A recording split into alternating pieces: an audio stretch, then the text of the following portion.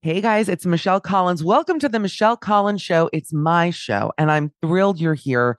We're going to be bringing you episodes every single week with different co-hosts, the same usual nonsense, off-the-cuff humor, news, advice, pop culture. I know it's a novel concept for a podcast, but what can I say? I'm an innovator. That's what I do. You'll be getting episodes every week, but if you want to hear daily episodes, you can head over to my Patreon. That's www.patreon.com/Michcoll, Michcoll. I have co-hosts every single day. It's funny, it's loose, it's authentic. I do weekly episodes with my mother. If you're curious as to how someone is made this way, I highly recommend tuning into those, and some video content as well, which is exciting. I'm off to Contour, but I want you to enjoy this episode. It's fabulous. We adore you, and we look forward to seeing you over on the Patreon. Mom deserves the best, and there's no better place to shop for Mother's Day than Whole Foods Market. They're your destination for unbeatable savings, from premium gifts to show-stopping flowers and irresistible desserts. Start by saving 33% with Prime on all body care and candles. Then get a 15-stem bunch of tulips for just $9.99 each with Prime. Round out Mom's menu with festive rosé, irresistible berry chantilly cake, and more special treats. Come celebrate Mother's Day at Whole Foods Market. Hiring for your small business? If you're not looking for professionals on LinkedIn, you're looking in the wrong place. That's like looking for your car keys in a fish tank. LinkedIn helps you hire professionals you can't find anywhere else, even those who aren't actively searching for a new job but might be open to the perfect role. In a given month, over 70% of LinkedIn users don't even visit other leading job sites. So start looking in the right place. With LinkedIn, you can hire professionals like a professional. Post your free job on linkedin.com/people today. Wow. Nice. Yeah. What you're hearing are the sounds of people everywhere putting on Bombas socks, underwear, and T-shirts made from absurdly soft materials that feel like plush clouds. Yeah, that plush. And the best part? For every item you purchase, Bombas donates another to someone facing homelessness. Bombas. Big comfort for everyone. Go to bombas.com/ACAST and use code ACAST for 20% off your first purchase. That's bombas.com/ACAST. Code ACAST.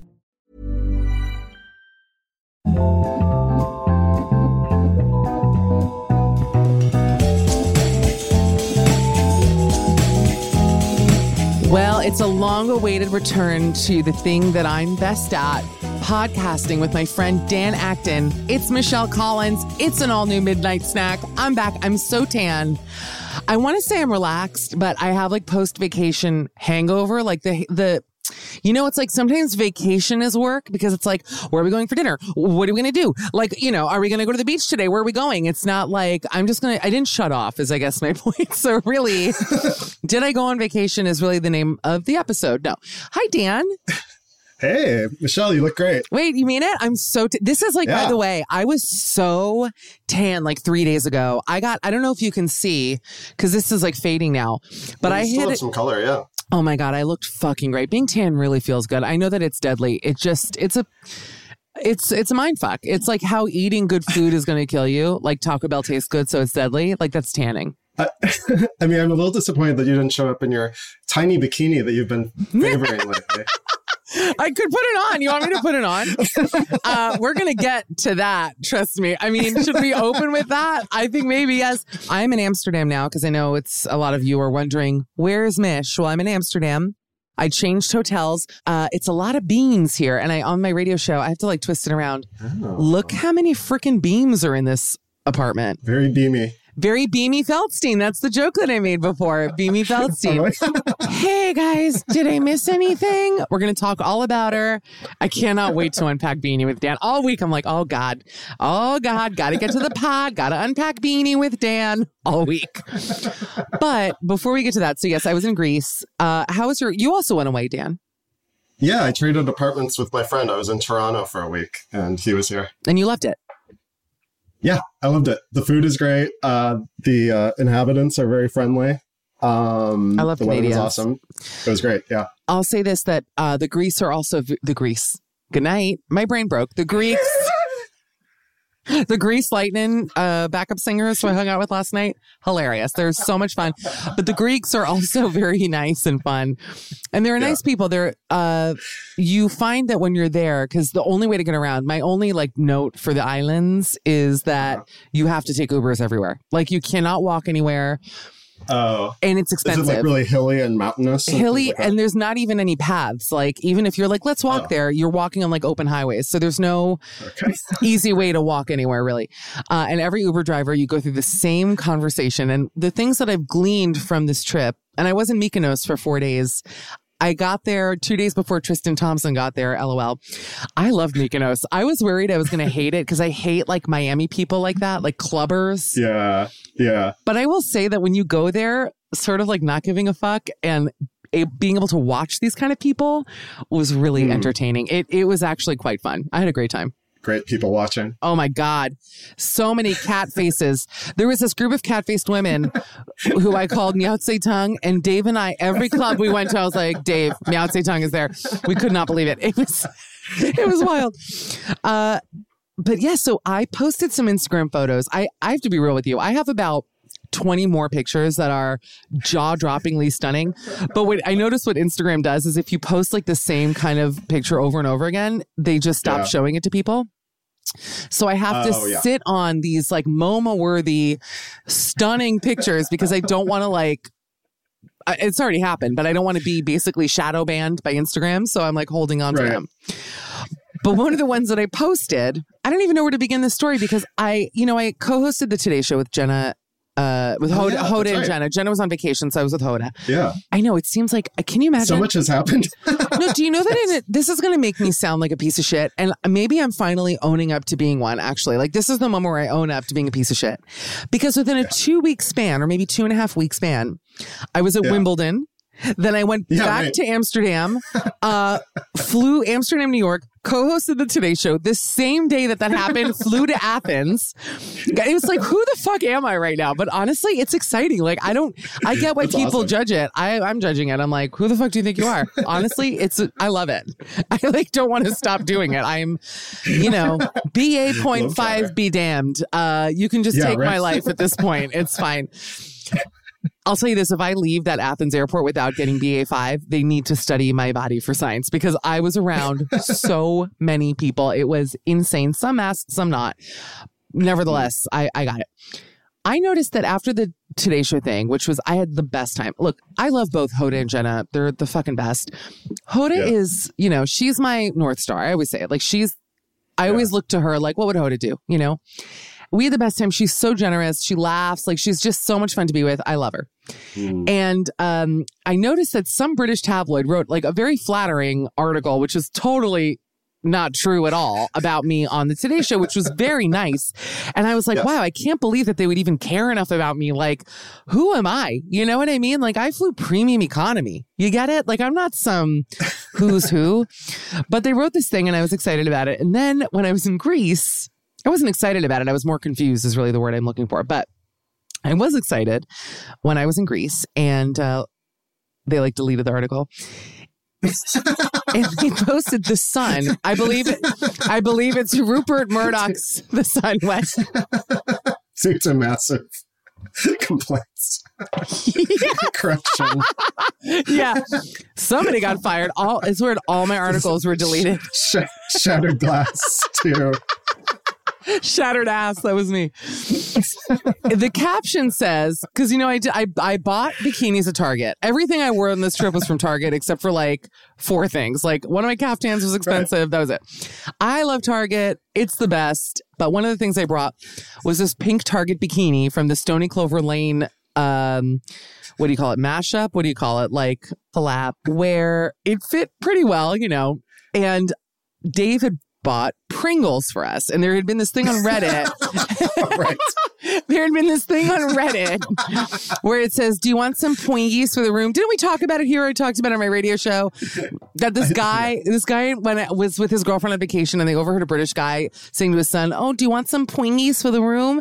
And then the boyfriend of this girl said it as a joke, which obviously, I mean, we would do that, like just say it over and over again. Yeah. But then he wouldn't stop saying it for months. Like every time she was like, you know, she's like, listen, I went to the doctor today and then it's not good news. And he'd be like, oh, did he want you to get some Twinkies for the room? Like it didn't matter what came up.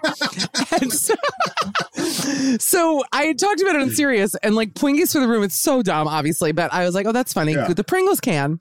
And I thought, obviously, do I need to tell you that these pictures are angled to within an inch of their life? Like these photos of me, this is not me just like letting it all hang out. This is letting it all suck in. Like every muscle in every atom of my body is inhaled into my lungs in these photos. Let's start there. I would say it's perfectly executed though. Perfectly executed the angle plus like, I'm just letting it all hang out. Excellent. I'm letting it all hang out, but really, the only thing really hanging out, because unfortunately you cannot suck titties in, and my titties are fucking blossoming. They are Mayim Bialik's blossom. They are massive. I don't know what's happened to me. Someone said when you age, your breasts get bigger. I want to fucking die. Like they are, look even here, sitting here. Look how big. It looks like I have inflatable balloons in my t-shirt right now. Look at that. They're like growing. Yeah. What's happening? No, they are huge. And like my bras still fit, but they're like making the Titanic breaking in half sound when I put them on. They're like creaking. Yeah. So anyway, I took a couple of pictures of myself in this pink bikini because I was feeling myself. And I'm hearing that like quartet in the background. Yeah. Titanic. Oh my God. What is that melody? Oh God. Wait, actually funny you bring that up because when Dave and I my friend Dave is who I traveled with, who I love. We only had 2 fights, which I think is a record. And we got to they were over in a minute, but we got to Santorini, which was our first island stop. And we were like, oh, this is a nice enough hotel. They don't heat any of the pools in Greece, which I know sounds like such a piece of shit thing to say, but I'm sorry. They're like ice cold. And it's like even when you're boiling hot, to get into like ice cold water, it's not relaxing. It's like, ha, ha, ha. You know, you get on hee. Like everything hurts. So I didn't love that. Shrivels. Yeah, my nippies were little California raisins. They had sunglasses on and little gloves. So stupid. Anyway, we get to Santorini. We were staying at this hotel called Homeric Poems, which obviously I called homoerotic poems. And we sat for a drink where the bar was, and we sat down, and I swear to God, the first thing, this is so funny, the first thing we heard, like they just turned music on, we were the only 2 people there, was the Forrest Gump theme. I'm in the middle of Greece. Like, in the middle of Greece, like the most beautiful freaking views. Like, I mean, literally $1 million views. And it started, all of a sudden I'm like, is that a feather? Huh? And I'm hearing Forrest Gump, which now talking about it, I can't place the theme exactly, but it was da na na na na na na na na ha na na na na na. That's it. Blasting. Okay. I was shooting tears on the floor. I'm like, that is such a read that us 2 American idiots show up and they blast Forrest fucking Gump in Greece. Anyway. So you were Sally Field and he was like... I was Jenny. Come on. I was Jenny. Oh, right. Yeah. Is he small or is he... Trails off. Favorite line in any movie ever. That fucking movie. That was Santorini. Anyway, we made it to Mykonos. Some other funny things happened here and there, which I mean, I'm dying to tell you everything, obviously, and I will. But Dave bought Pringles. So I'm like, oh my God, Twinkies for the room. Such a great caption. I'm in this like little Target bikini. I'm like, I'm going to do it. So I take these pictures and of course I'm like, filtering them, posting them. You get it. Anyway, next day, this has never happened to me in my life, by the way. Like, I don't know what, they must have a directive to like follow all former View co-hosts, but I just want the people there to know. I know they're like a right-wing newspaper. Okay. I know they're right-wing. I just want to say, thank you for being so nice to me. They're so nice. I'm like, oh my God, the Sun is recruiting you. Yes. No, really. I'm like, that's how they get like conservative celebrities to be like. I'm telling you, they're wrangling me. They are. 2024 is coming up. Yeah. I'm not even being funny. I'm like, what do they want me to promote? I'm ready to do it. So the headline says, and it's my photos. Plus, I will say what I think a very beautiful picture of me from the Today Show, not to brag. I'm very happy with it. It was a nice picture. And let me just say that having been on The View, where literally every picture of me on The View, I'm giving Gump. Let's just be real. Every photo of me on Google Images, she's giving Gump. I think y'all know what I mean. I'm giving Gump is what I'll say about it. So I'm happy that I finally have a picture where I can look at myself and not want to pass out from shame. Okay. So I said to Dan said to me, I'm like, oh, I saw it. I want to read it on the podcast. And actually, I have not read it. I only saw the headline. I have not read the articles. Oh, really? No, I haven't read it. Oh, exciting. Yeah, I saved it. I saved it for Potter. I said, okay, Harry Potter, we got to do it. This is fun. I'm so excited. So it says, nice view, all caps. Okay. I'm so excited. The View fans shocked by alum Michelle Collins' sexy photo as she shows off curves and toned figure. I will sleep. Right. I will sleep with the guy that wrote this, Dan Roberts. Look him up. I swear to God, I will have sex with him in tiny pink bikini. I'm just going to read it again. View fans shocked. Now, what were they so shocked about? I'd like to know. By alum Michelle Collins' sexy photo, she shows off curves and toned figure. Not just one, honey. She's got the curves, she's got the toned figure, and she's showing it off in her tiny pink bikini. Okay. They were shocked. They weren't expecting this erection when they... I know. How many... Yeah. Oh, that would be a great survey. How many shocked erections have I caused? I would actually love to know the answer to that. Maybe not. It's none. I'm oh. So it says here, to quote Guys and Dolls, Michelle Collins gave fans a special view, wink, wink, while on vacation on the Greek island Mykonos. I'm so proud of myself. I'm reading this like my mother would read it to someone. The former host of The View, I'm also giving a little Chris Farley on SNL. When you're in the mood. Okay, the former host of The View shared a rare bikini shot. That's true. While she soaked up the Mediterranean sun. And here's the picture. I do look great in it. Sorry to tell you. You look great. Here's me and Hoda. I mean, listen, my lower half always gives walrus. I can't help it. It's just how I'm shaped. I have the lower half of a walrus. It's okay. I can't do anything about that. It's just my shape. It is. It's better than vice versa, yeah. I know people with that body, and you're right. Much better. As calls increase, Dan Roberts needs to text me, actually. This is the nicest thing I've ever read about myself. As calls increase for her to return to daytime TV, gasp, the 41-year-old comedian has been enjoying an overseas vacation. He's so right. And apparently, Dan, and she's apparently so relaxed. This is so funny. She's let her guard and her top down. Okay, now, to be fair, I am wearing a top. So Dan Roberts, not you, Dan. He looks... Stop it. Is he fucking hot? You're kidding me. Yeah, I'm about to follow this motherfucker on Instagram. Send me his thing right now. I'm going to. Unfortunately, your life is about to change. Is he for me? Is he smart or is he stupid? I feel like he's for you. Is he? Send him to me right now. Yeah. All right, I'm sending. I completely change all my political views immediately. I'm like, immediately. Okay, listen. Earlier this week on Instagram, Michelle shared a photo of herself in a sexy pink bikini, sipping wine at her tropical resort. My lips are literally pencil thin. They're so tucked into my gums. She admitted she was hesitant at first about posting the revealing pic. This is true. Wearing a bikini and feeling so free with my snow white stomach and flank out by the pool, she tweeted. If I would have known this was going to be quoted in a fucking newspaper, whatever you want to call it, I don't know if I would have tweeted that, obviously. Nothing matters anymore. If you haven't tried this, I highly recommend. Liberate those torsos, ladies. I am so unbearable. Under her initial message, she confided, okay, to be fair, this is the most flattering pic I took, but still. Another agreed, living your best life, you are stunning. Thank you to that person. Oh, that's nice. Yeah. I think that's the whole thing. That was one of the best articles I've ever read about me. It's fantastic. Happy birthday, baby. I know, babe. Yeah. Oh, you know what? He's very much my type. That's the funniest thing ever. Yeah. He's highly my style. Bald with a beard. Say no more. Should I follow him on Instagram? Let's see. Yeah. I'm going to. Wait. By the way, I swear to God, my Explore page, if I ever like died and someone just found my phone and they were like, what was Michelle about? My Explore page is literally like orangutans holding up cats. Like, it's just the fucking crazy shit. We have to talk about Beanie, don't forget.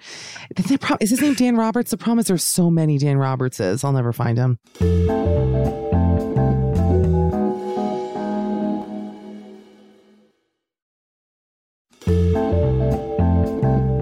This is one of the best things to happen to my year. Oh, yeah. I know. Now I like... No, seriously. This is awesome. I know. And now I'm like, okay, I want to like really post some thoughty slut pics. Like now I'm like, where can I position an iPhone on one of these beams to capture? I did take a photo of me. I did take a picture. I did something unheard of for me. I really liberated myself in Greece. I don't know what... Something about the Mediterranean sun, being on vacation, eating delicious stuff, like...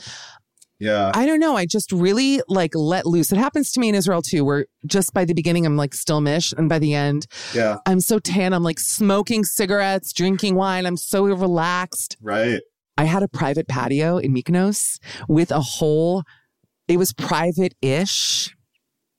We'll get to that. I found out the hard way because I had a bed on it, like an outdoor, it had a mattress on it though. It was like basically a wooden platform bed with the back like a Tempur-Pedic bed, like could sit up, if that makes sense. Okay. Right. Yeah. Like a big chaise, but it had like a real bed mattress on it. So it was super comfortable. You could lay there all day. It was amazing.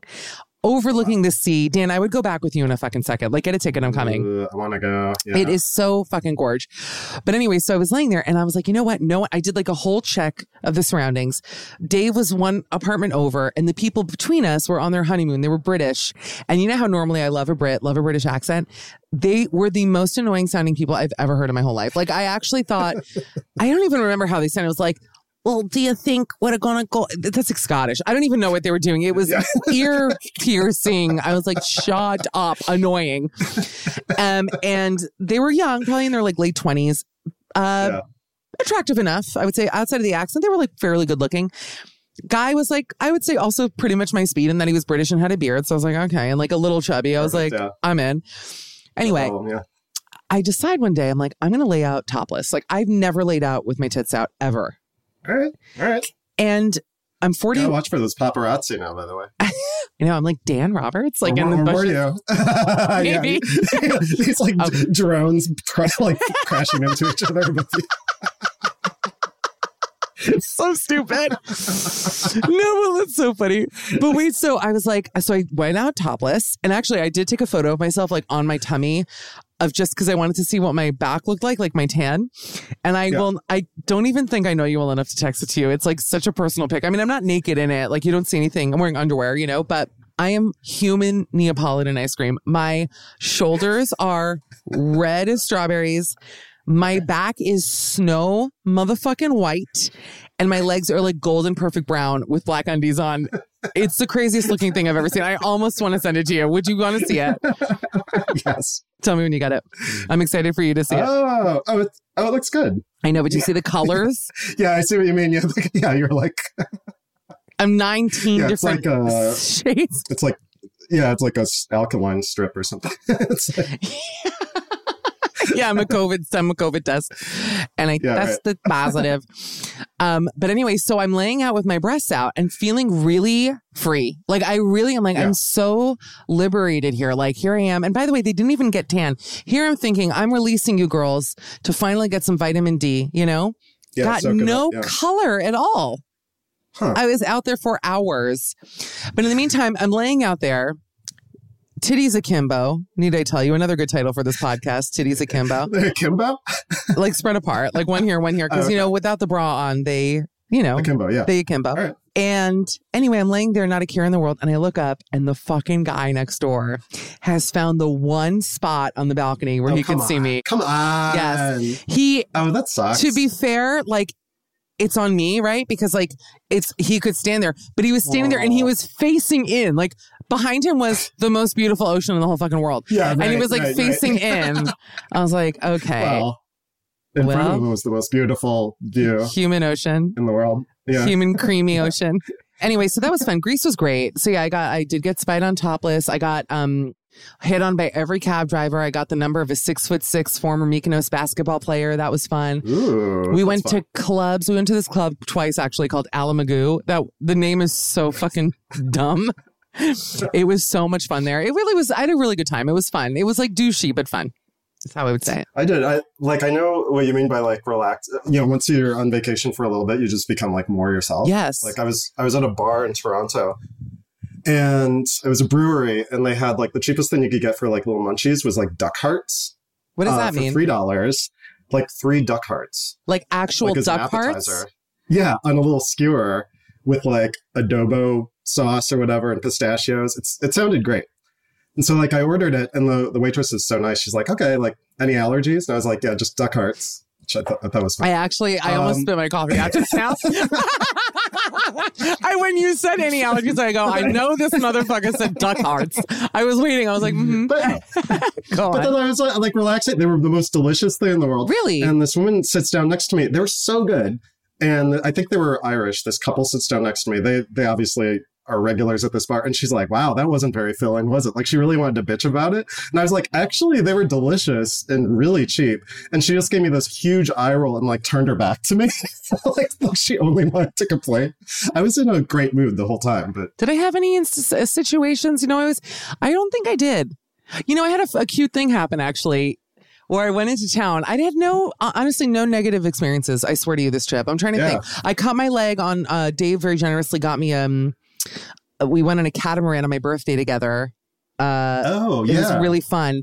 And the water got really choppy all of a sudden. And I started to actually feel quite anxious because I know how to swim, obviously, but open water, right. Yeah. I have anxiety, and the idea of just like open water is like intimidates me. So we were out in the water. Yeah. It was cold. And then all of a sudden I was like, I have to get on the boat right now. You know that feeling where I'm like, if I don't get on this boat in the next minute, like I'm actually going to freak. And so I went to the ladder, and there was this kind of hot Belgian dad, hot but not hot, like hot because I'm fucked up. He was like bald and out of shape a little bit. He was very tall though, but he had it. I was like, I see it. I get it. Yeah. And is a very lovely, married, very lovely wife and kids. But his son was like Zoolander hosing him down. Like they were having like fun with the hose by the steps. And meanwhile, I'm like thrashing in the water. Like, please hurry. I need to get up there. And I did say something. And then I was so like within seconds, it was like the catamaran, which is huge, was like bobbing up and down. And I went to grab the thing to pull myself up. Right. And my leg missed the ladder and scraped, and it's rusty. And I got a horrible scrape on the side of my leg. I was bleeding. And then I had to get a tetanus shot the next day, which was just like in Greece. Isn't that funny? Were you able to it was an emergency room, or were you able to just walk? Oh my God. I went to this is why I love Europe. I went to the pharmacy, Australian mom and daughter. And they were like, oh yeah, you cut yourself there. Oh, was there rust on it? There was rust on the ladder? Oh yeah, we'll give you a tetanus shot, little antibiotic cream, no big deal. It was like $50. They gave me the shot. They sold me the cream. That's great. That's why I love it here. You don't have to pay $700 fucking to go to the ER for something that costs 2 cents. Well, I got the monkeypox shot, which one you can't. Yeah, which one you can't get in New York. Like, there's very limited. You know, in one location that you have to like line up and cross your fingers. But it was with no insurance, it was $10. It was easy. I'm telling you, people. We need to revolt. Like, I don't think people get it. Like, I'm ready to revolt. Yeah, I am. I have no words anymore. I don't know what to say. I have no energy anymore to give it. I had to remove myself, you know? There's that. Wait, I wanted to tell you another funny thing that happened. Oh, this was sweet, though. I went into downtown Mykonos. One of the fights Dave and I had, we actually had 3 fights. I won't tell you the other 2. They were all dumb. And they all lasted literally 20 seconds. You know, it was like, we snapped at each other and then it was over. And I think that's pretty good for 10 days. Like, honestly, I'm like, traveling. You know, yeah, that's what I'm saying. We were good travel partners, but he hates going into stores, which obviously for me is an issue because I love nothing more than going into a store. Right. So I was like, I decided I'd go on my own to quote unquote downtown Mykonos, which is like where all the boutiques and shit are. Yep. And as I was walking in, that's when the basketball cab driver took me. He dropped me off. And I'm walking in and I see this woman, and it's very, very cute. It looks like Mamma Mia, like those stones and the white buildings. It's very charming, you know? And I see this girl, she's maybe like 5'3". She's working at some jewelry store, and she's trying to clean the top of the windowsill. Like, she had just cleaned the window with some Windex. Oh, yeah. And she's trying to now grab the top because it was covered in dust. It was the most pathetic thing I'd ever, just like hopping and like dabbing, like getting an inch, hopping and getting an inch. And I'm like, oh, this would take me, A, it would be satisfying because it's like so fun to clean like that. And B, like this would take me less than 1 second. I'm going to go over. So I went over. I was a foot taller than her and I go, do you need help? I thought she was going to cry. She went, oh my God, yes, please, yes, thank you so much. She was like, thank you. She handed me this like dirty rag and Windex, and I did it in literally 3 seconds. I got the whole thing just completely clean. She was like, what? I don't do a good Greek accent, so I do Italian. She's like, where are you from? I was like, New York. She went, yes, go New York. She was like, go New York. She gave me a hug. I was like, you know, you reach out, and it made me feel great. I'm like, this took 2 seconds. She was so cute. You know, it was like a 2-second interaction, but I feel like when you see things like that, just help someone. It's fun. Yeah, that's exactly. All. Anyway. Oh, that's good. You did a good deed. I know, but it was actually also a good deed for me because I had fun. I think it's time. Beam me. Beam me up. Beam me up, Scotty. Beam me up, Feldstein. She, as you now know, Dan and I, we saw Funny Girl together, not seated together, but nevertheless. I left at the intermission. Dan stayed for the whole thing. I hated it. Dan, you didn't love it. I did not love it. No, I also hated it. You hated it. And we were talking about Beanie, and just, for me, it was really the nepotism that stung. You know, I don't mind if you have connections, but you're talented. And she is talented in her own way. She's very talented. Yeah. I agree. No, I'm not anti-Beanie at all. Pro-Beanie. I'm not anti-Beanie. I don't know if I'm pro-Beanie. I would say I'm neutral on Beanie. Let's do this pro-Beanie. Like pro bono. Yeah, I got it. All right. Oh, boy. I'll end the show right now. What do you think of I mean, I'm sure you read that Daily Beast article, which was so juicy. Yeah, except it didn't get right to what the core of the issue is for me, is what was the idea of the original casting, period. Like, this was about like keeping her safe from bad reviews and like really backing her up. And then, you know, how are we going to market it as like, oh, it's just, you know, she's having fun, so everybody else have fun too. But it didn't get to exactly what happened in the initial casting. Well, which I'm curious about. I'm going to float an idea, which maybe I heard and I'm going to get wrong. So that's why I'm not saying it is the truth. The idea, let's consider me the son at the moment. The idea is, I believe that it was like her project. Like she cast herself. You know what I mean? Like it was her idea or her family's idea to put the show on. And if that is the case, then this is like such a fuck you. I cannot even go there because it's like, it's your thing. That's like me getting recast, you know, in my one woman show, basically being like, you know, you're just not killing it. Like, let's bring someone else in. Well, also, like, I was thinking about it was supposed to be rewritten. Like, the show itself sucks. Like, the movie is good, but the original show is boring and sucks and has no inertia at all. And it's supposed to get this big, like, rewrite by Harvey, I keep saying Harvey Weinstein. It's not Harvey Weinstein. From jail. Harvey Firestein. His one good eye couldn't wait to get his hands on that copy. Go on. But it wasn't rewritten at all. It was not rewritten in any way that you could say like, oh, this is modern. It's funny. This is, you know, like this is making it work for today's audience. Whatever. Or it's even like suited more towards Beanie's talents. It was like completely unchanged, I think. It was unchanged, and I'll say that it really felt like I was being forced to watch my niece perform at her high school musical, and then afterwards go like, you were great, honey. Like, oh, honey, you did such a great job, even though internally you're like, this is why people move to LA and then, you know, work at the Waffle House. You know what I mean? It's like, because we're filling their heads up with lies. And in my opinion, that's what happened. So they got rid of her. And then, but the thing that's so crazy is that like someone leaked the Lea Michele news. Now, you know, Someone Spilled Sauce story with Lea Michele. If you don't, you can beeline to my episode with Las Culturistas and listen. Some call it the funniest episode of that show ever. I didn't say it. Someone told me that. Now, all that being said, I already bought tickets to see Lea. I would love for you to come with me. Yeah, in October. Because I'm going to be in New York for a wedding and some other shit. You want to come? Guess so. You're not going to see it?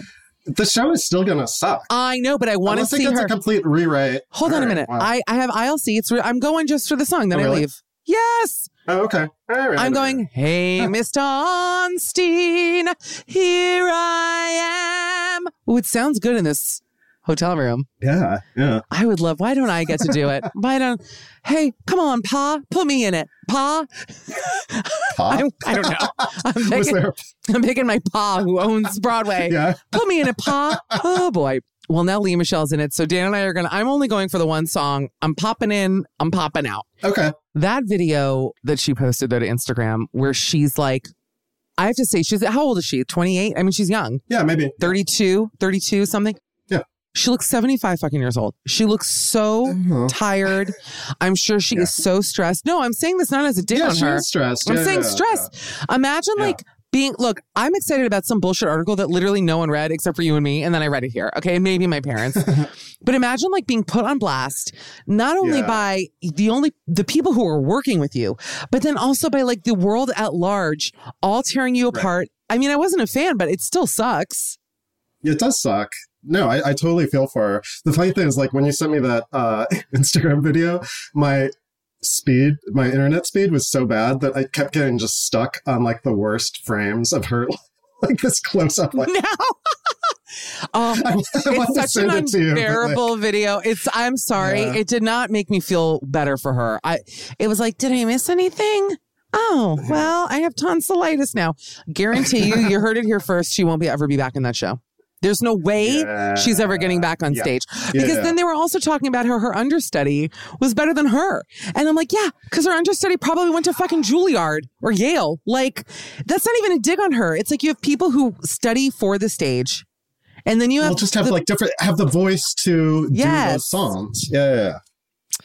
I'll march my band out. I want to sing it. I want to go on stage. Let me do it, Pa. I'm having a meltdown. Really classy that Jane, what's her name? Jane Lynch is not going to do it at the same time as Lea Michele. I thought that was pretty classy, actually. Do you think that's a classy move? Yes, I think that's a nice thing to do to Beanie. An intentional move is my question. Yes, I think it's a nice and classy move to not further put down Beanie by and let's have one night only that's completely special and takes away from her. Did they want to do that with one night with her? Because that would have been awful.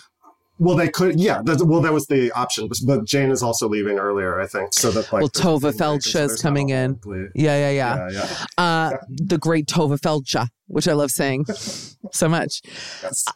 It made me think that Jane Lynch just fucking hated Lea Michele. I didn't even think of it in the nice way. I was that bitch hates Lea Michele. Well, they were on Glee together for so long, Yeah, that's true. That I'm she must fucking hate that girl so much. Well, I think the producers in one of those articles was we thank Jane Lynch for her compassion and leadership. So that's why it made me think that she was kind of she was also maneuvering it to okay, let's do a clean break and then. Well, I'll tell you this. You and I are going to go. We're going to see the one song. Then we're going to go to Bar Central, have one of their notoriously terrible martinis, but I love going there. And that's going to be the night. And their fucking polenta sticks. Let's do another meetup. No, we can't do a meetup at Bar Central because they barely let me in there. You know what I mean? By the way, I'm having so much fun singing. There's no question tonight I lost my voice from those 2 lines that I sang. And here I'm giving Beanie so much shit. I'm learn how to sing. Meanwhile, tomorrow I post a video. Did I miss anything? Anyway. That video made it was really very hard for me to watch. And I'll just leave it at that. Well, Dan, anything else? Vacation we covered. We covered my new tabloid ventures. What else? I miss anything? I don't think so. Yeah. What time is it here? It's 7 here. The sun doesn't set here until 11 o'clock. I walked home from dinner last night at 10:30 being I have so much night left. And I looked at my fucking phone. I'm it's 10:30. And that's what it is here. But I do love it. Well, Dan, I have to be honest. I missed you very, very much. My dream is to one day vacation with you and get into 3 little fights with you over 10 days in a foreign country. That's really what I'd like for me. So I love you. Follow Dan at Dan_Acton on Instagram and find the Dan Roberts that I can follow on Instagram for me. And I'm Mish Call on Instagram. You can see all my barely edited Instagram pictures. All the electricity just went out. That's so weird. Okay. We have a great guest today, and they're Australian, which is so much fun. So let us get right to it.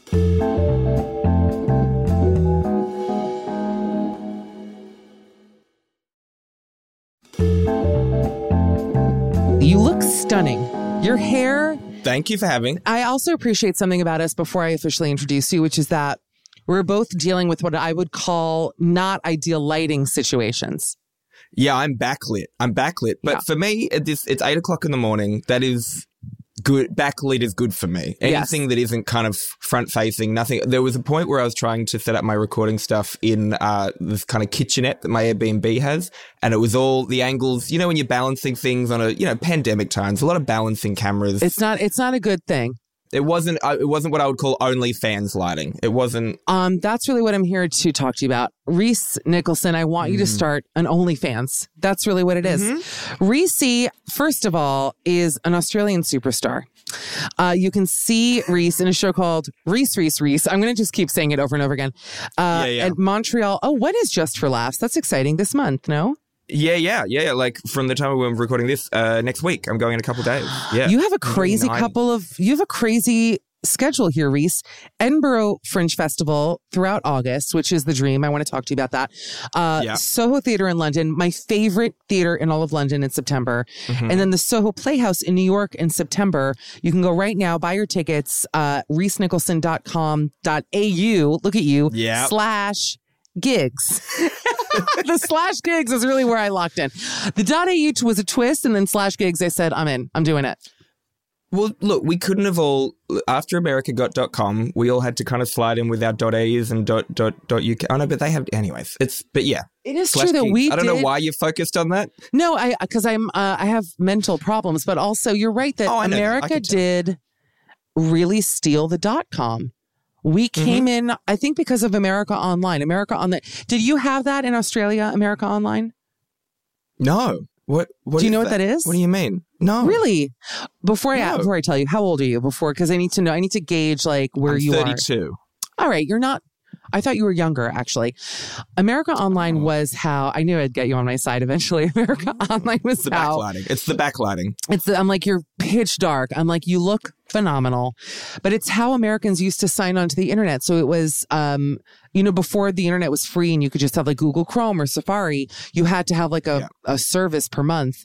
And there was a little yellow guy, was the little mascot for it. And everybody had an AOL. We had buddy lists. Did you ever have that? See, this sounds safer to me. This sounds like everyone's got an identity there. Now, it feels like we're all checking each other before now it's just a free-for-all and everyone's got 4 different Twitter accounts and most of them are looking at porn. When you put it that way, you made me realize that we have gone downhill since America Online crashed. Mm-hmm. Absolutely. I'd say the world has gone downhill since America crashed. Now we're getting somewhere. Reese, will you tell our listeners a little bit about yourself? Because I know through our fabulous Australian producer, Amelia, that you're a superstar. Mm-hmm. She said she saw your show and her face hurt afterwards. She also loves to laugh, but I know that she only laughs at things that are actually funny. Oh, she was the only one laughing. It was really embarrassing for her and me. It was dead silent to everyone else at Tasty Typewriter, but one mad Australian woman screeched laughing and it was kind of uncomfortable. That's why she does this show. Tell us about your show, Reese. Thank you for calling me Reese, by the way. Yeah. No one calls me that except for my father, weirdly. So we're family. It's taking you to your favorite relative, obviously. Go on. Oh, yeah. What are we, like an Italian restaurant? Tell you about the show? Well, I want to know a little bit first before we get into our lives and specifically your life because I'm sick of myself. Who are you? Reese Nicholson. I think a lot of Americans and most of our listeners are from America, though they all over the world, aren't familiar. So familiarize yourself with everyone. Hello, everyone. I'm Reese. Do not confuse me with Reese Darby. That is what keeps happening. I feel like people even bought tickets here. So I was doing a show in LA and someone called to return their tickets because they thought they bought tickets to see Reese Darby. And that was just why not even say, just give it a try. I say that's a good way to introduce myself. Just give it a try. How about you just return it and shut the fuck up? Just be like, hey, I can't make it. Why even give an excuse? That's terrible. It's an asshole. But I'm a comedian from Australia. I've been doing stand-up for 12 years. I've acted in very occasional one-scene roles, many of them cut out of my friends' sitcoms. And I don't know, I seem to just now spend my life traveling for the next 3 or 4 months at least, traveling the world and doing podcasts from loud Airbnbs. Oh my God. Is that where you are now? You're in an Airbnb? Yeah. And I started trying to. Oh, you said it so like because look, before we were recording, there was a lot of talk of you changing hotels, and there that was already to me. I'm like, oh, she got money. Oh, la-di-da. No, you know what? In the side pool house of a mad woman in LA. I'm going to actually flip what you just said on its head, which is that here I'm in Amsterdam right now. I don't know if you could tell by the beams. I'm calling this room Beamy Feldstein. Tons of beams. Thank you. Are those beams also going to be removed earlier than expected? That's funny, actually. I wish, because I can barely fucking fit in this room. Every beam is slamming me in my head because I'm quite tall. It is quite pretty. Look how Dutch that looks. It's a high ceiling, it's very but Dutch. It's Dutch, but it's like a low ceiling because then these things are blocking everywhere. But Airbnb has a thing here in the Netherlands where people are only allowed to rent their house out for 1 month out of the entire year. Like you can't buy an apartment and then turn it into a rental property per month. So what ends up happening, and you can look and this will be backed up, the Airbnbs for a month here are like $12,000. So actually it's wild because that's like the 1 month they can make money on it. So believe it or not, I'm actually in a hotel that I'm going to let you know costs less per month than the average rent in New York City. And so that's how I'm going to explain it. So it's not as bad. $12,000 a month. Yeah. Although I would say, are you LA or New York based? Are you New York based? Or New York. Now we're just talking about rentals, and I love that. It's what people tune in for. So let's do it. Yeah. But it is wild that, like, as an Australian, I mean, we have a lot of space, and we we talk about it as if we have some sort of rental crisis. But like, guys, there's a whole desert in the middle. Let's just live there.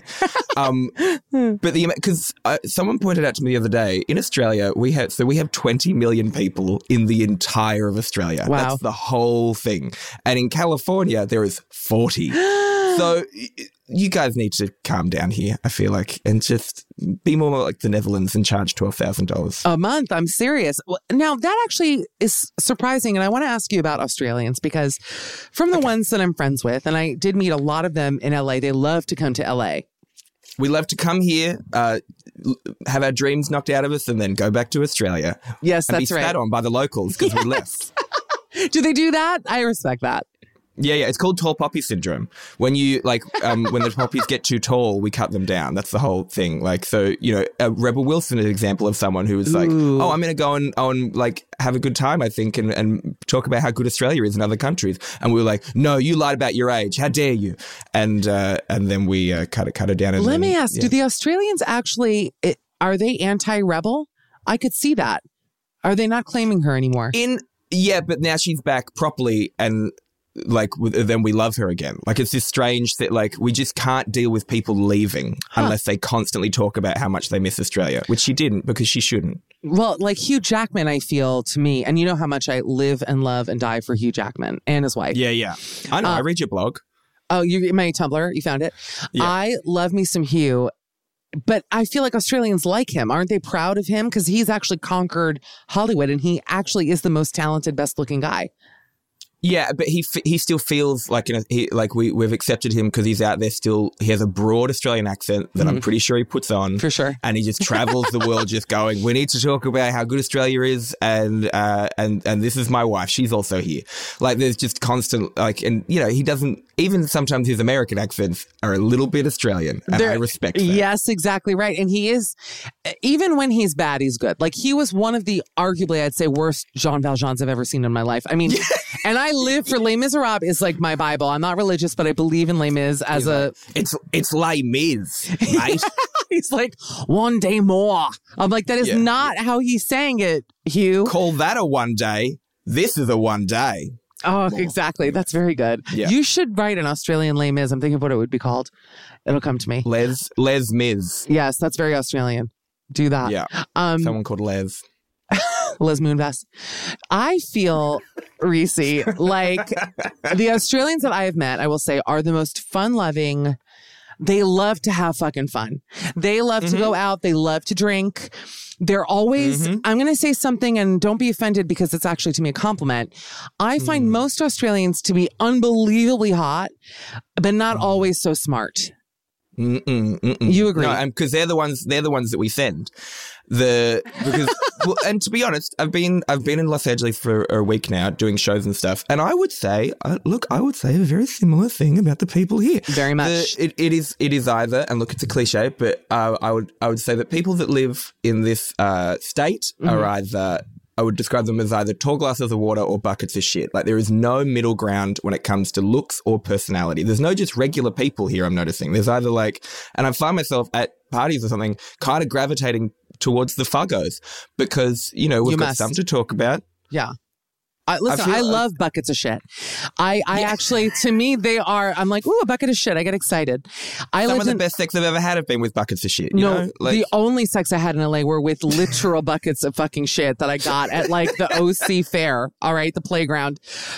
I was in LA for 5 years and it was, everyone always said the joke about LA is like, stay 1 year, you're going to like it. And then it's like a cult. And then after a year, you're like, actually, I'm still not connecting. You have to say, give it 2 years, give it 4 years, give it 5 years. And they just are keeping you down there. Yeah. And I'm not hot on LA.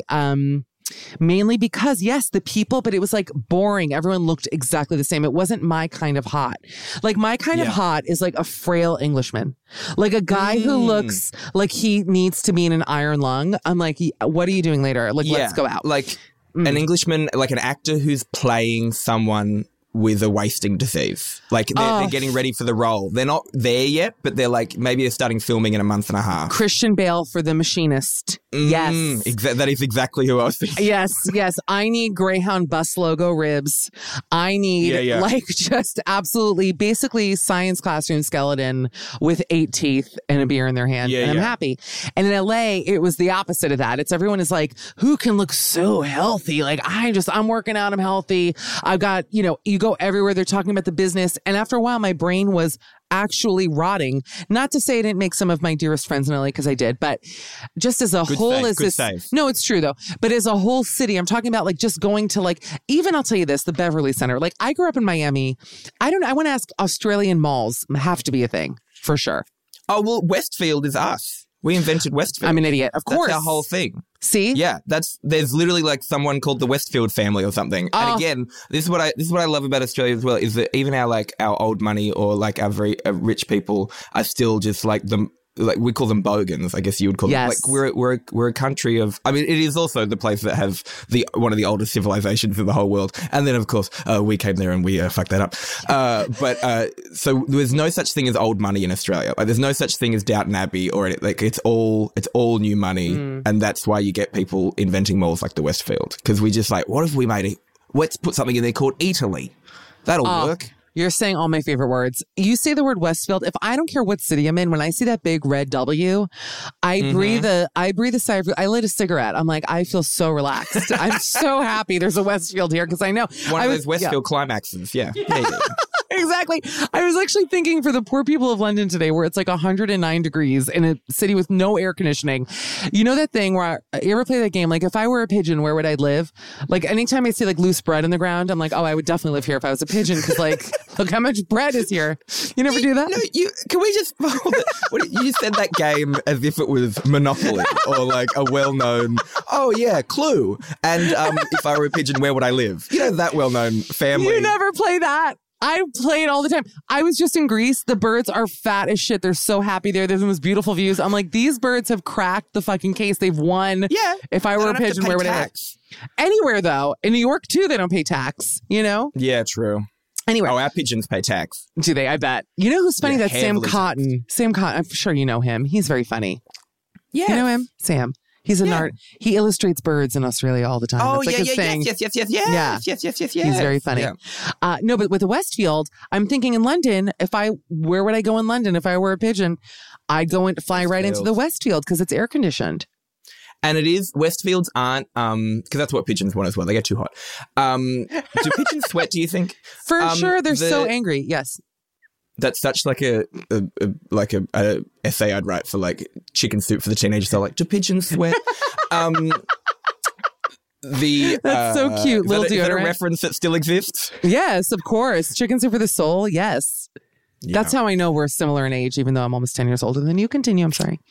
The Westfields have like I would describe them as kind of bogan malls as well, like because they're very open. And a pigeon could be kind of, there's certain like fast food places where you go in and a pigeon will just be wandering around and no one seems to be doing anything about it. Like you will get pigeons in a Westfield just living their full lives. That's all. It's like the airport birds. It's a gated community. Yeah. Again, listen, birds at the airport too. I'm like, guess what? They saw the big ones and they thought, I want to be with the big ones. So they went and they flew in there. They're geniuses. They saw the planes. They're like, these motherfuckers, look, they're getting washed, full of food. They get it. You ever seen a pigeon in a KFC? Anyways, don't do it. You God. Let me ask you this, Australia. You have a spider thing there too that I see videos. Anytime I see a viral video about girls screaming about a huge spider in the car, it's always Australians, always. And it's like, pull over, Mom, every time. What is the spider deal? Did you grow up with like massive tarantulas around? So it's a different type. We have like there's a thing called the huntsman. That's like the main spider that you would see in Australia, or they're kind of like house spiders, and they're not poisonous or anything in any way, but they're just fucking enormous and they can get huge, like the size of a hand, bigger than a hand. No. Scary, but they'll just be around and you kind of get used to them. But the scarier ones are the smaller ones. And I'm talking as if like, we're like opening cupboards and there's hundreds of them. You see but people keep them in their house to like kill the other bugs and stuff. Oh, the really? Scary ones are like, the smaller the spider, the kind of more it's going to kill you. Seems to be the rules in Australia. Like you guys have like bears and shit. We don't have anything like that. All our big animals are cute and fine, but it's the little like, there's one called a redback spider. It hides in toilets. It bites you and you die within hours. No. Yep. You're kidding me. What a little perv hiding in toilets, waiting to, that's like the 70s. I don't know. It doesn't even seem, Well, they're mostly there for sex. And then I think they kind of, after a while, they're the gayest spiders. It's mid-90s. No. They're living their lives. You know what? I'm happy that they're free in their toilets. I think it's great. But aren't kangaroos also unbelievably vicious? Or is that a lie? No. I think if you go up and you start a fight with one, like men on steroids are vicious, but like it only happens if you start it with them. I feel like, true. Right? I mean, I kind of find them, I don't know, kangaroos seem to be more of those, like they are kind of body, like the ones that are really heavy on top. Like if you see the videos hot of the ones. Like the really hot ones. They kind of are a little bit hot. No, they're hot. I'm sorry. You know what I mean? Yes. They look like men. If you put a man's head on them, it's a man's buffed body. Like some of these kangaroos are like serving like big dick energy to me sometimes. They're down in Venice and they've got like pouches full of uppers. Yes. And you know that you're going to have a good time with them. Oh, that's so cute. I want to find a little roided up Roo. It's so adorable. I wonder, my favorite thing about bears though, is the videos where they break into people's like Range Rovers, and they always find luxury cars. I've never ever seen a video of a bear opening a Civic. It's always a Land Rover, a Mercedes, a BMW. They always find the luxury German cars or British cars and going, kangaroos, can they open car doors? I feel like yes. No, I don't think they have the thumbs. No kidding. No, I don't think they. Yeah, and I think they're not really there for like. I feel like bears are there for the food, right? Yes, kangaroos there for like get the fuck away from my family. Like that's the kind of vibe of a kangaroo. Wow. Which again, like a little Irishman. Yeah. Oh, yeah. Like a little drunk Irishman. Yeah, they're from Boston. Kangaroos are from Boston. Big Boston energy for sure. Big Boston energy. I love him so much. I'm seeing here. First of all, you've been in every single publication, it seems. You were in The Guardian. I love The Guardian. Yeah. You were it says stick with it, The Guardian. I like The Guardian. It says airport without passport story. Now, I've just been traveling quite a bit myself, and I find the act of traveling very stressful, especially when like Daily Mail, which I read every single day, it's like feeding me stories of like airport lines, lost luggage, people losing family members at the airport. Like it's like scare stories at the airport are my kink. I love it. I read them every day. It's stressful. What happened to you at the airport? Because I already feel secondhand stress. I think within Australia, I was doing work in New Zealand where we film Drag Race Down Under as well. Amazing. And about 6 o'clock, this happened like a couple of years ago now, a few years ago now.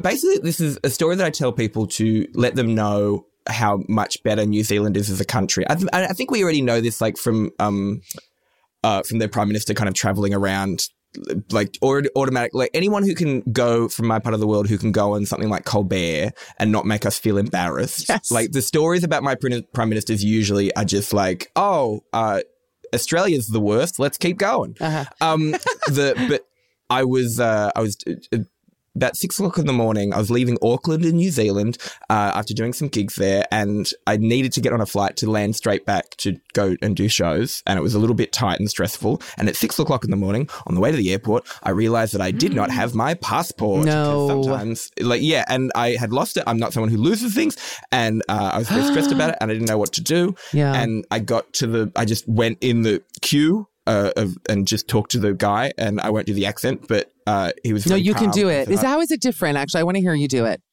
Oh, no, it's straight, because we say, I mean, the main difference being, we say, I think they go up at the end more, and they say, we would say fish, and they would say fush.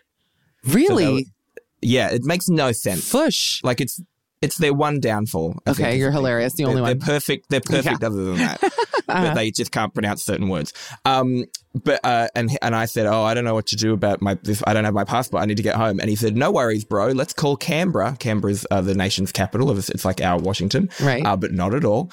And we went into a little room, and he called Canberra, I guess, and talked to them for like 15 minutes, and then he hung up the phone, and his exact words were, well, they said it's up to us, so I reckon just go. Wow. And they just let me, with no passport, get on a plane. Did you pull up your and that's Instagram? Why it's the best country. Like, did you pull, you didn't, do you know what I mean? Oh. But then that's the, there's nothing worse than the don't you know who I am, and no one in the airport does. And you're like, no, we need to find someone now. For my own mental health, we need to find someone who knows who I am, because I've worked really hard for 12 years. No, and that's like the best part about it, because I mean, I feel in Australia, I'm assuming you're a very recognizable person, is my guess. No, like not really. Like really? I think once I get cancelled, I think that'll be. I think you won't comedy, get cancelled. Oh, please. You won't. Poi. No. I think comedy is like a weird, and you might know, like comedy is a weird type of like, if you're a little bit famous in comedy, it's like you're not necessarily famous in like tabloidy things, at least within Australia. Like UK is very similar, where, some of my friends are like some of the biggest comedians in the world, but you don't, like, if you don't know them, you don't know them. Do you know what I mean? Right, Like, of course. I also forget that people don't.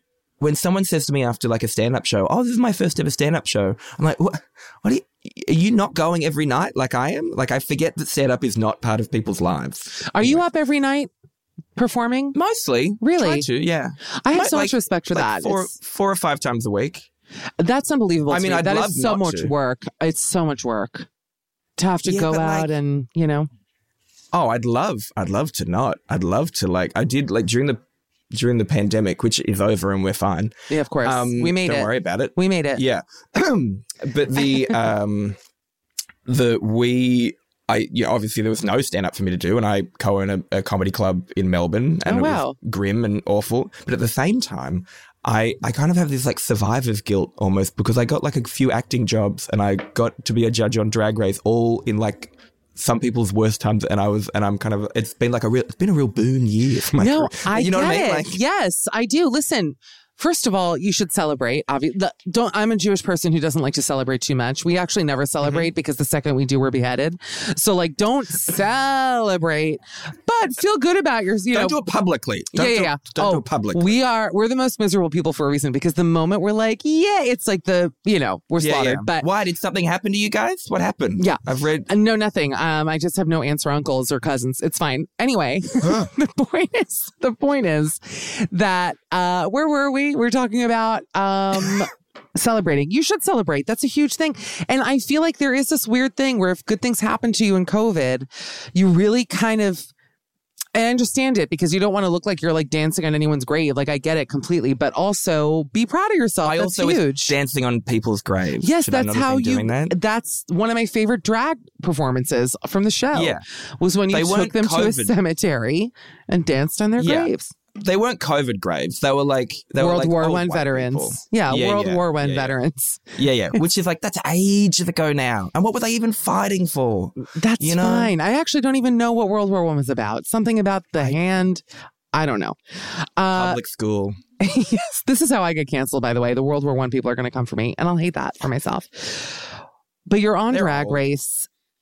How is stand-up different in Australia than from the States? Do you notice, like, when I used to do stand-up more frequently, because now if I have a show, it'll be like at Joe's Pub. Like, I don't wait with people in whatever. Yeah. The vibe can sometimes be competitive, I would say. Like, it's maybe amongst the women, I don't know, but it's you want to root for your friends, but do you want to root for them? Because obviously everyone's in the same bucket. Is it like that in Australia, or are people like, they seem so happy? Are they just like, oh, amazing, man. Yeah, congrats. How's that? Amazing. Wow. Hollywood. Yeah. It is. So this is Paris. So that's a constant. I don't think it is as competitive. One, because like we're a lot smaller, and I think comedy is a little bit, something I've noticed since being here is the rhythm is very different.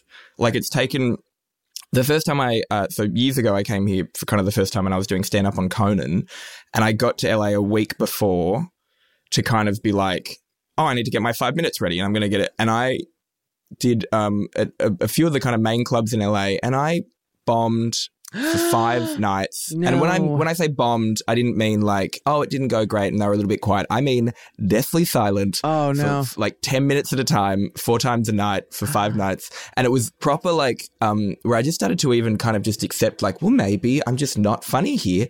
And like, because in Australia, I'm not like famous, but I'm like a sellable act. Like, you would see me in kind of main shows.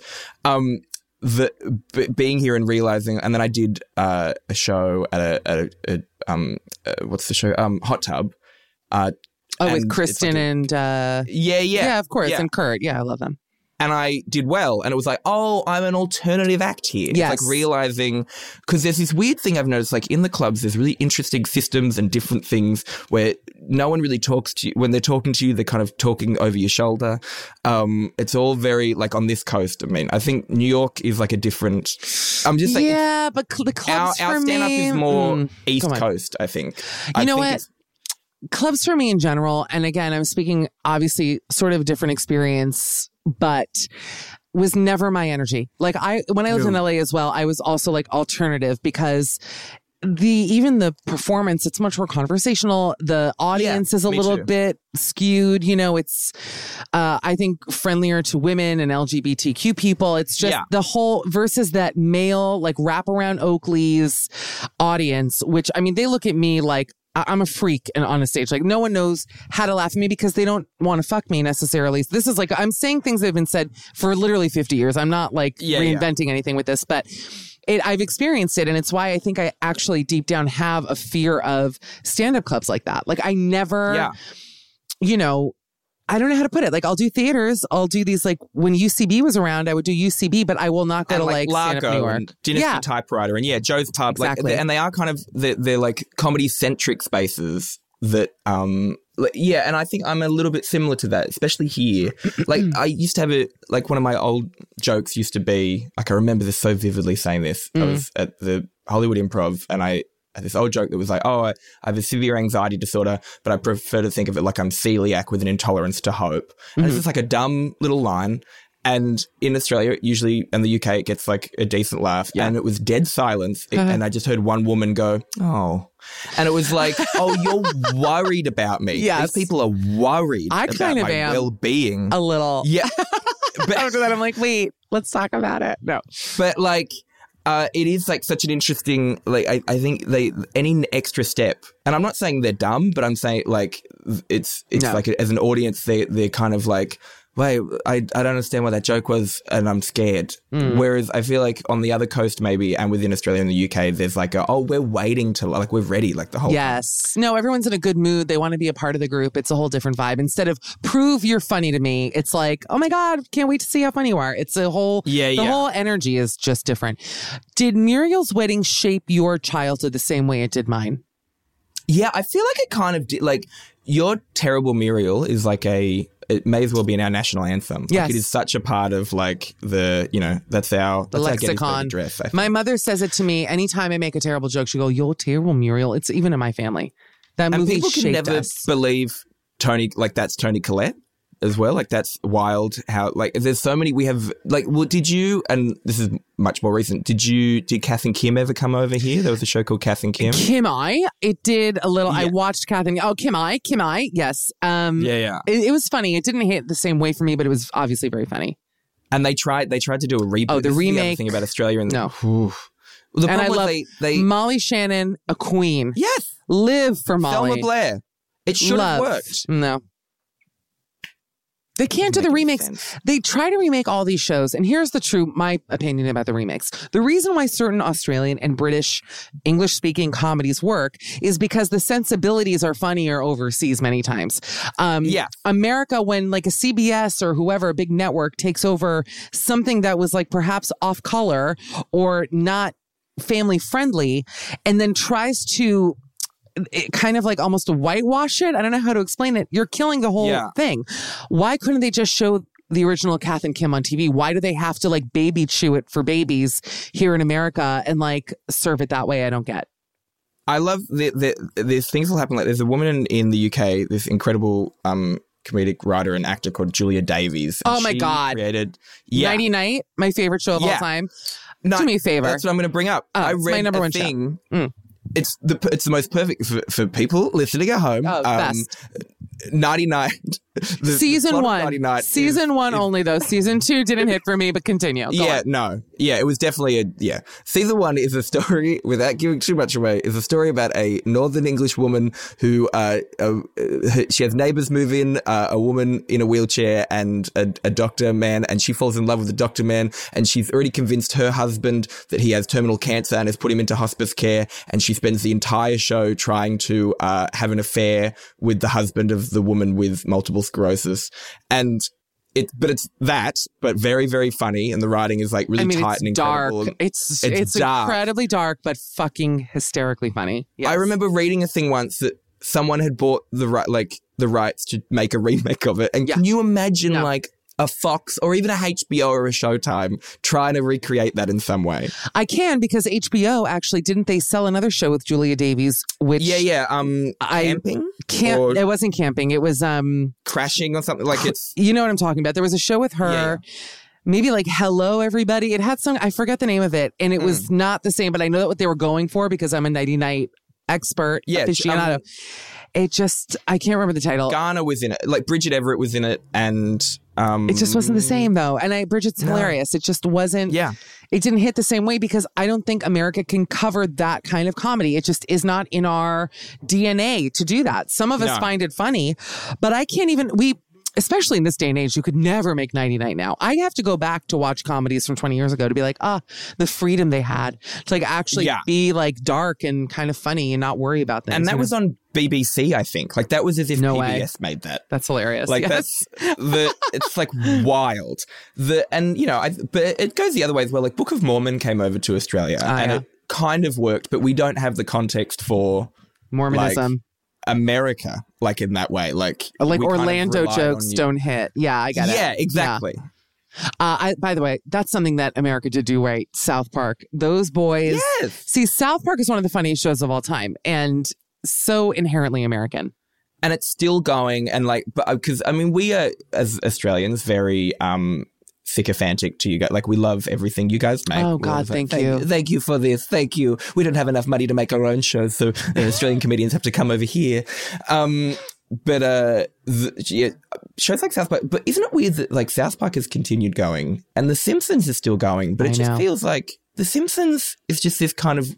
It was such a big thing in my childhood, huge.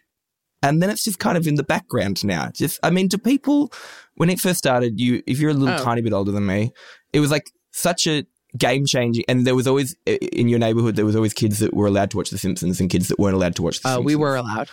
I was watching, my parents let me watch pretty much anything. I was watching a show that we had in America called Def Comedy Jam, which was hosted by my number one idol, Martin Lawrence. The funniest show of all time. And I mean, I was watching Dick and Pussy jokes with my mom and dad, and my mother would be like, this is terrible. But we'd be howling with laughter. I was like 9. Yeah. And you know what? It's how you make smart, funny kids. You have to, I mean, obviously within moderation, but now what are they watching? Pornhub? I'm like, is there even, what are kids watching these days? Like learning how to give the right hand job? I don't know. Which I'm trying to get a Pornhub. I'm trying to get a special on Pornhub. I think that's the only way to kind of connect to the youth now. You know what's funny? Actually, that's a good idea. You laugh, but there's something to that. Wait until I'm at the Golden Globes thanking Pornhub. You at the, what is it? The AVNs. That's the porn award. Yeah. You'll be there. You're getting the first like stand-up special awards. The lay down special, you can call it. What is the connection between porn actors and comedians? Do you know what I mean? There's always like comedians are always at those porn awards. Then there's something about like, you know what I mean? Is it because is it like the guy comics connection? Yeah, I mean, yeah. It's like the sleaziness, isn't it? It's like sleaziness, I feel. Yeah. I don't know. I haven't noticed that really. Not the comedians I hang out with. I'll tell you that, Reese. Reese, you're going to Edinburgh. I love calling you Reese. It makes me feel like we're the oldest of friends. But you're going to feel held. Oh, by the way, look at these arms are ready for when we're in the same city. They're so holdy on. Can you swaddle me? Holdy on. I thought you have an aneurysm. I thought you asked me if I could swallow you, and the answer is definitely. But I could also swaddle you and baby Bjorn you. Swaddle. What a nice way to go, to be swaddled till just you're falling asleep and you're still a little bit cognizant, and then you're just warmly being swallowed whole. But isn't that the end of The Talented Mr. Ripley? I think that's how Ripley ended, wasn't it? Oh, the best movie. Now that's talking about hotting like that movie. Oh.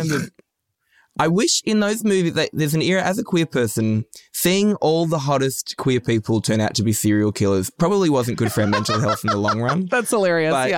But at the time, like having as a teenager, having proper boners for like Talented Mr. Ripley, because also like, the Italian seaside. I also want to live there. No. And I also that movie, Talented Mr. Ripley, is head to toe, visually, every organ in my body is alive watching Talented Mr. Ripley. Yeah. Period. Yeah, when he's got the razor in his hand and it's coming out on the bathrobe and no one believing Gwyneth Paltrow, because why would we? I know you did it. I know what you did when she's hitting him at the end by the boats and James Rebhorn. I love him. Rest in peace. Oh. Everyone's dying from that movie. By the way, I think 3 of the main characters are dead. Philip Baker Hall, Philip Seymour Hoffman, and James Rebhorn, all dead. Bad time to be a Philip. It's a bad time to be a Philip, and that's going to be the name of the podcast. Bad time to be a Philip. I hope you guys are writing that down. But you're going to Edinburgh, which I've been as a tourist, but never to the Fringe Fest. Have you been before? Yeah. You've been? I think this is my 8th. Oh my God. Yeah. I hate money. What does that mean? They don't pay you? Oh no, it's a big scary festival. I do well there now, but it's like because it's a different, it's I don't know if this is a boring business thing to say, but like it's not a guarantee thing. It's not like JFL where they invite you. Like it's you go there, you pay yourself to go there, and then you just hand out flyers. Like it's so different to here. It is so different to here. Like I mean, Edinburgh is. Do you ever find as an American and as an Australian, do you find when you go places? You seem like you seem to like Europe. Do you go to Europe quite a bit? I do. You like a piece of shit? Yes. Go on. How much does it feel like, like even the bars are so old that they're smaller because people, when they used to go there, were smaller. Yes. Like that's how old everything is. Yes. And so to be walking around like, especially when I would go there when I was younger, like, so hungover that I'm like throwing up on the street out the front of like 1,000-year-old pub is like, so nothing makes you feel smaller in the world, I think, than having no one come to your shows and feeling like a speck of dust. See, that's why I'm too needy. I don't know if I would fare well there. I was supposed to go, I want to say 5 or 6 years ago. I had a show that was supposed to go there, and then I got a big job and it just never happened again. I never put my name in for it. But the idea of being around, from what I hear, it's like you're awake until 5 a.m., then you sleep until 2 p.m.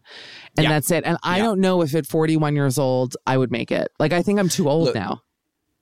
It is. I mean, I think potentially I'm too old. But then also at the same time, there are like, because it's open to anyone. You just sign up. This is what the greatest part of the Fringe, I think, is that like there are usually about, almost like 1,000 shows on. And Wow. so the booklet is like this, and they're everywhere. So you'll walk past like a bar and there's like 3 shows happening in that bar, and then there's 10 other bars on the street that have that happening as well. And because you can sign up, you'll scroll through and see like, there'll be some woman like Eunice is giving it a go, and it'll be like some 80-year-old woman who's trying stand up for the first time. Like, I'm not making this up. It'll be like funny. It'll be like Margaret and Friends. But the worst thing, this is so terrible. I don't do it anymore, but when I was more vulnerable and younger and scared of the fringe, I would sometimes go on the website and I would search the word cancelled. And then I would just scroll through all the people that had cancelled their show to see like who are these people? Like what? Like who's made this decision to not? I'm a dark person. I was going to say realized that's really dark. Did you like catfish them? Like then did you like DM them and were like, yeah, I thought it was like, hey. So I'm bummed. I thought this was Rhys Darby. Exactly. Oh my God. That Rhys Darby story. Like, do you find like have you performed much overseas? Like, have you performed in London or anything? I did a show at the Soho Theatre in London. So good. So good. It's so much fun. Leicester Square, yeah. It's just the energy there is great. And much like we were saying earlier, like in alt spaces, people come there to laugh. I find I do very well in England, just even on a social level, comedically, because the people there love to laugh. They're very dark. Like they get kind of, they're always drunk. You know, it really speaks to my sensibilities of like what people find funny. But yeah, I love performing there, but I've never done shows. I've never been to Australia, period. And to me, it's like when I meet people here who have never been to America and I'm like, but it's a 9-hour flight. Like it's so, obviously it's privileged because it's expensive, but it's not that far away to actually make your way over there. No. And then for me, I'm like, yeah, but when you lived in LA, you never went to Australia. And it's, I mean, still probably a 20-hour flight. But someone once told me that Australia basically looked like San Diego. And I love San Diego. But once I heard that, I was like, I don't think I can spend like $3,000 to go to San Diego. I just can't. It is like it is one of those places though that you can come here.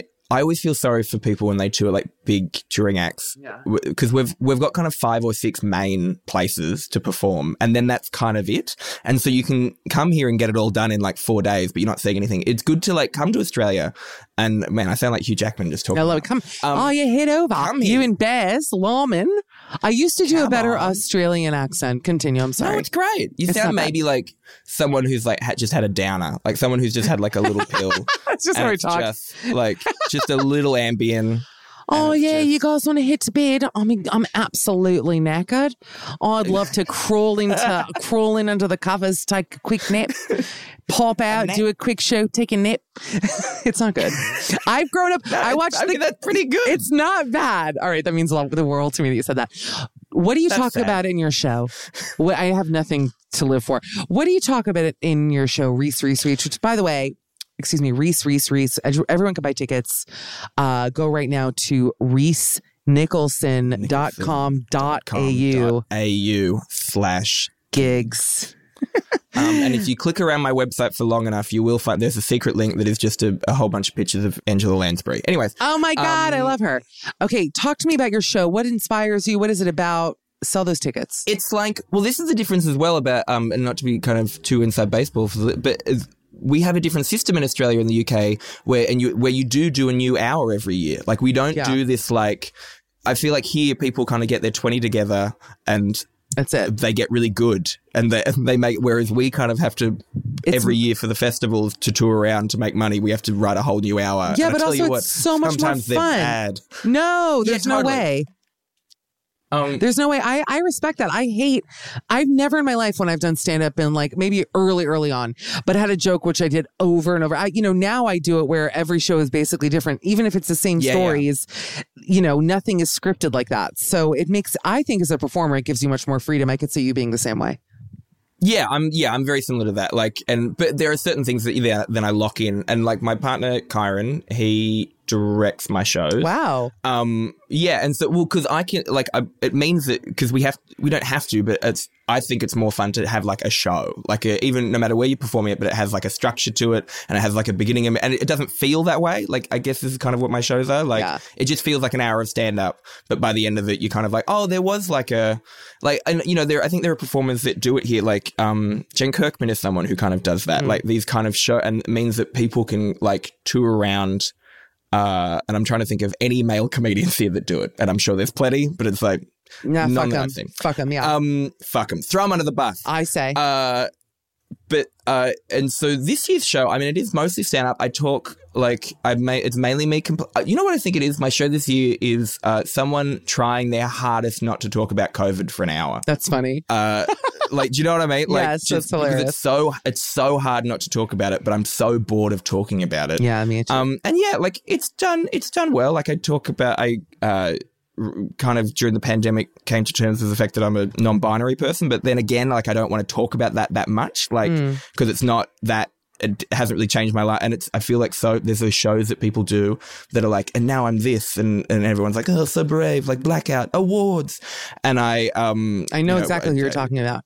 You think you're being vague, but I know who you're talking about. Anyway, go on. And you don't want people to call you brave? That seems nice. Yeah, no, but like I'm not like I'm like settled. I'm like in my 30s. I've been in a relationship with the same person for 12 years. Wow. Or 11 years. What a weird correction to make. 11 years, not 12. Someone else. Yeah. But like it didn't like completely change my life or outlook. So it's like, why talk about it like it did? Like I totally understand if that happens to people. Yeah, but that's nice that you talk about it and bring it up. And I feel like, I mean, it's a hot button topic certainly at the moment, which it's having a moment. Which almost feels like you have to then, right? Yes. Like so then you kind of have to talk about it because otherwise, But it's not. So I don't know. I guess my show it is just kind of stand up, but that's why I like it won a couple of awards in Australia, like kind of British ones, and it's like. So you are winning awards. You were pretending you weren't, but yet you are winning awards, Reese. Yeah, look, I walk and I walk out at the Improv and I'll put it on the stool. I love awards. I love getting awards. Honestly, one of my favorite things. Wait, you make handmade merchandise? No. Oh yeah, I do now. Yeah. Sometimes, yeah. I used to. Well, so I used to make like bow ties for merch, and like there's a point where I wasn't making money out of the comedy, so I just started to try and make money out of selling things after the shows. Yes, that's a very kind of Amy Sedaris approach. Yeah, Etsy-ish. Yeah. Kind of live Etsy. But more over the years, like I started making kind of brooches and then enamel pins, and it means that I would do a new enamel pin for every year of the show, and it meant that people started to come to my shows wearing all the enamel pins. Oh my God, that's fun. Like Fridays. Yeah, it was like a weird cult. But more recent, the last time I was in Edinburgh, maybe I'll tell this story, that I was selling merch afterwards, and it was merch that I thought would be so funny, and I ordered heaps of them, and there are still so many in my garage, because it was a little enamel pin of a fetus, like a kind of a babe, but with my head on it. Mm-hmm. So like a kind of sleeping baby, which to be honest, these days, if you walk, I don't think I'm going to sell them again, because at the moment it feels like if you're walking around with a fetus, it's a political choice. We would call it, I think the word would be hot button. Literally. It would be a literal hot button. It's literally a hot button. Yes. But so I was selling merch in my little venue after my show in Edinburgh, and there was someone in line that I was like, God, that looks like Saoirse Ronan. Oh my God. Actress. And it was Saoirse Ronan. And then she bought a baby pin, but clearly did not want to buy it, but just wanted to be nice and polite and but then I freaked out. And do you ever look at something in retrospect and realize how crazy you were in that situation? I was a little bit crazy with her, and just because she Saoirse Ronan, and I don't know, thank you. And then the next day I was laying in bed thinking I was really crazy with her, and I need her to know that I'm not crazy, thus proving I'm crazy. So I got this is talented Mr. Ripley actually in my approach. I got an IMDb Pro account, scrolled through. That's already fucking crazy, yeah. So crazy. I scrolled through her managers to find and agents to find who's someone that I could still get in contact that might return my call. I found her Irish agent. I figured, she doesn't live in Ireland anymore. He's probably got a little bit more time.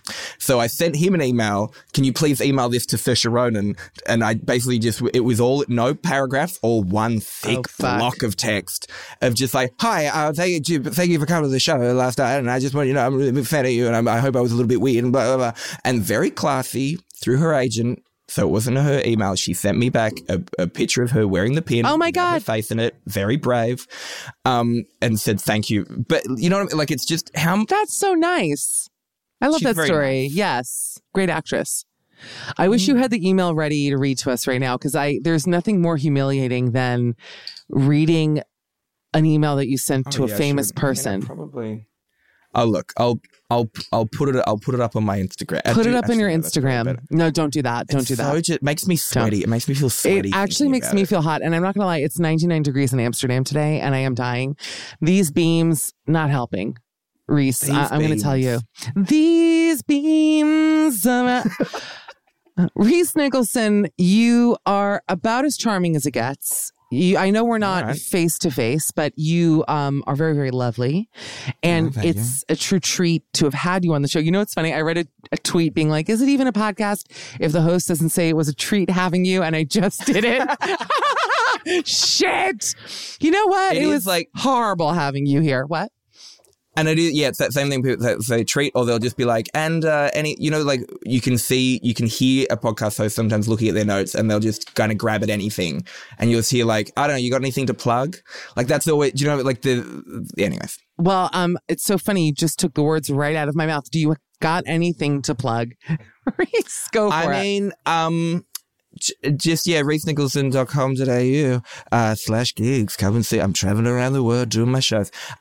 In Melbourne, I co-own a comedy club called the Comedy Republic, where we do fun shows. And I don't know. Someone packing behind you? I heard a loud zipper noise. Oh yeah, there was. Yeah, my partner is. That is someone who travels.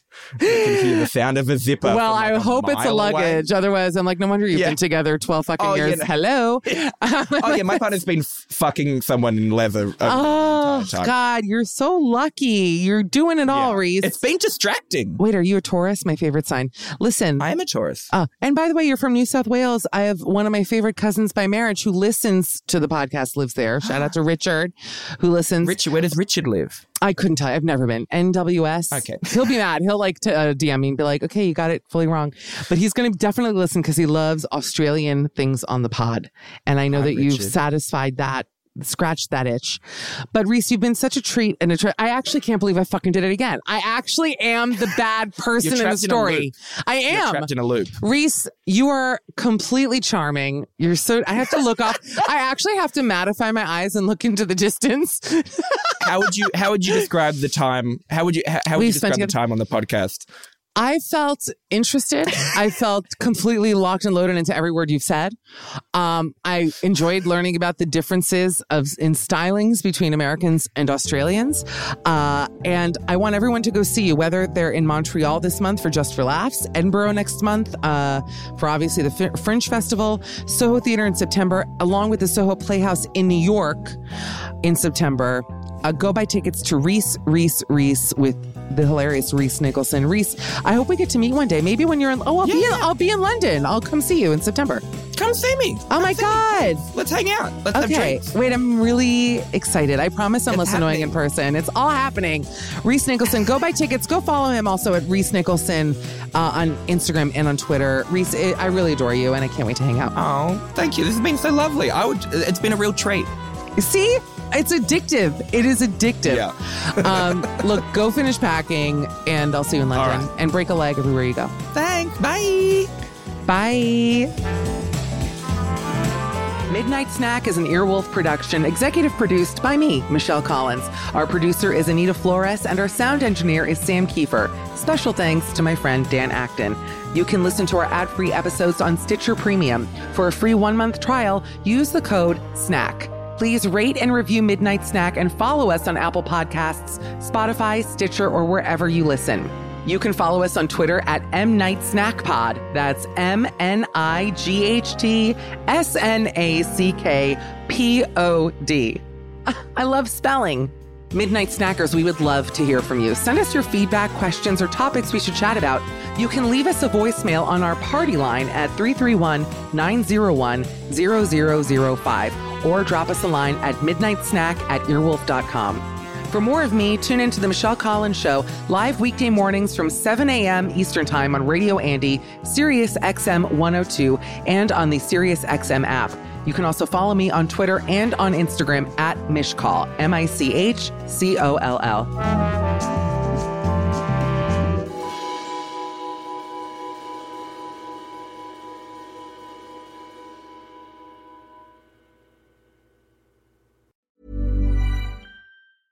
Hey, it's Paige DeSorbo from Giggly Squad. High quality fashion without the price tag. Say hello to Quince.